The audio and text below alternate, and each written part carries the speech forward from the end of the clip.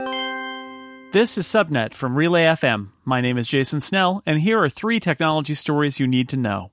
Get ready for the second Apple Media event of this fall. Apple on Thursday sent out media invitations for an event to be held in New York City on Tuesday, October the 30th, at the Brooklyn Academy of Music's Howard Gilman Opera House. The event will take place at the usual time of 10 o'clock, but of course it will be 10 o'clock Eastern, 3 hours before its usual 10 o'clock Pacific event, so set your calendar alarms accordingly. The slogan attached to the event invitations is "There's more in the making," and there are more than 80 different pieces of art depicting the Apple logo that were sent to each person who received an invitation. Apple is expected to announce new iPad Pros and perhaps new Mac models at the event.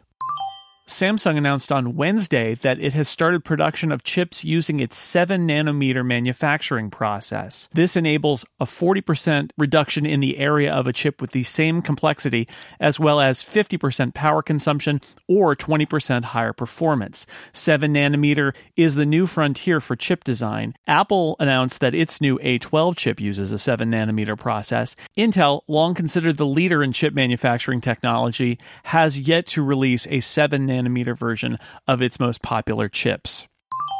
Hey, digital assistant, don't wake up the baby. Amazon said on Thursday that it's made its new Whisper Mode feature live on the Amazon Echo and other devices that use Alexa in the United States.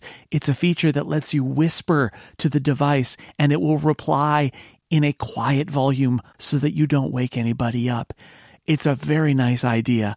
I look forward to trying it out tonight when everybody's asleep. For additional coverage of these stories and many more, search for Relay FM in your podcast player, and you can hear me on the Upgrade podcast right here on Relay FM.